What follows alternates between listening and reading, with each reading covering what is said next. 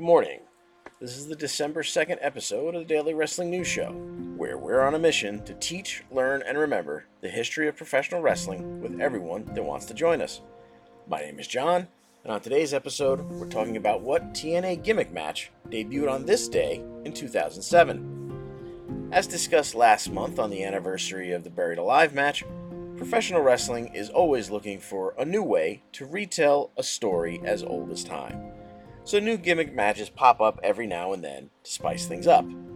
In 2005, a genius of the wrestling business and future wizard named Chris Jericho conceived of the match we would come to know as the Money in the Bank ladder match. Multiple superstars would battle to retrieve a case containing a contract that guaranteed a world championship match. While not every performer was overly excited about the idea of a 6 or 8 person car crash ladder match, the idea was so exciting to the fans that the match made its debut at WrestleMania. It was a rousing success, became a yearly Mania tradition before spawning its own pay-per-view event. In the wrestling business, where there's a successful idea, there's a plan elsewhere to copy that idea with just enough nuanced difference not to get sued for trademark or intellectual property infringement. Cage matches existed for a long time, and then one day WCW decided to put a cage around 2 rings. WWF put a roof on their cage, so WCW put a cage on top of a cage on top of another cage. As Ryan laid out for you in October, the WWE would occasionally swing and miss with new ideas, like in the case of the Punjabi prison match. Not that that would stop them from repeating the match a second and third time. TNA wrestling would sometimes whiff in their attempts to borrow an idea and change it to make it their own. The reverse battle royal comes to mind. What's entertaining about guys fighting to get into a ring? You're having a casket match? We'll have a deathbed match. It'll still involve a casket, but we'll lower ours from the rafters right into the middle of the ring. Everyone loves a cage match.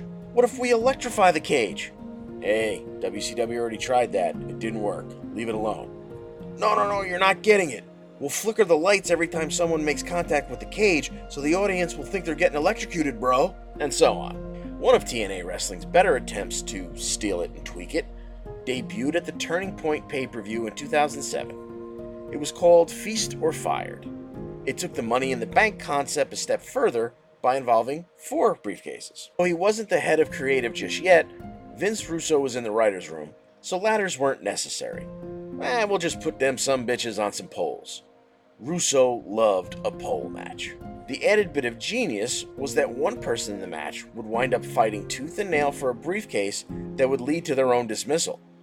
While one case would contain a contract for a world championship match, just like Money in the Bank, a second case would earn an X Division title shot, a third, the tag team titles, with a partner of the holder's choosing, but that fourth case would contain a pink slip, meaning the holder of that case was out of a job. This first Feast or Fired featured all of Triple X, Senshi, Elix Skipper, and Christopher Daniels, both the New Age Outlaws, now known as BG and Kip James, Homicide and Hernandez of LAX, the Christy Hemme-led team of Lance Hoyt and Jimmy Rave, as well as Scott Steiner, Wildcat Chris Harris, Sanjay Dutt, Shark Boy, and Petey Williams. A nice round number of 14 participants. Never stop being you, TNA. Petey Williams is the first to pull down a case and maintain possession to the floor. He's got number 4. Mr. Ass, Kip James, pulls down case number 1, but finds himself surrounded in the ring with no clear exit. He's got to get to the floor to make the case his own. So just at that moment, Road Dogg BG James miraculously recovers from a quote-unquote knee injury that had him resting at the base of the entrance ramp. Kip sails the case over the participants in the ring and makes a connection with BG on the floor, a la Montana to Rice. Senshi pulls down case number 3 and tumbles directly to the floor to lock in his ownership of said case. Case number 2 is the last to be retrieved. It's pulled down by Christopher Daniels, but when he descends the buckles and lands in the ring, he runs into interference from Hernandez. The fallen angel fights off Hernandez but drops the case. When he bends down for it, he's hit with a famouser from Kip James. Big Papa Pump grabs Kip and delivers a belly-to-belly overhead throw, then collects the case and slides out. Steiner officially claims the case and ends the match when his feet hit the floor. The match was over, but not the intrigue. Each case was secured with crisscross steel chains and a large padlock. They would not be revealed until 11 days later on the December 13th episode of Impact. In the interim, however, they had some fun with the cases and their winners. Even more prevalent than the 3 title opportunities had become the thought that someone was carrying around their own walking papers. Daniels would wrestle and defeat Triple X stablemate Senshi, with Elix Skipper as the referee, to take his briefcase on the December 6th episode of Impact.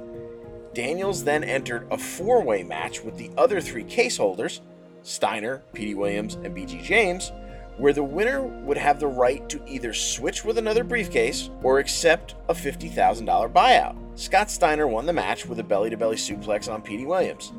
Jeremy Borash then showed Big Papa Pump a check for $50,000. The Genetic Freak did some Steiner math in his head and decided that he wanted that world title shot. So he hopped out of the ring and walked to the table where the cases were, and with no further information, opted to grab case number 4, formerly belonging to Petey Williams. Finally, we get to the big reveal. Up first is Petey Williams and the opening of case number 2, now his by default because Steiner had taken his case number 4. Because why would you go in order? A spokesmodel opens the case previously belonging to Steiner and reveals a TNA heavyweight title shot for Petey. Big Papa Pump is furious. Always capable of botching a good idea, TNA makes us wait almost another hour for BG James to step forward and learn his fate. Case number 1 is open to reveal a tag title opportunity. Another 25 minutes pass before we get to the final 2 cases. Scott Steiner and Christopher Daniels join Jeremy Borash in the ring to find out who's getting that X Division title shot and who's getting escorted out of the building. The models open the cases simultaneously, and we find out that the Fallen Angel has lost his job. It was a fun spin on an already established successful concept, and it began at the Turning Point event on this day in wrestling history, December 2nd, 2007. Well, that's our show for today.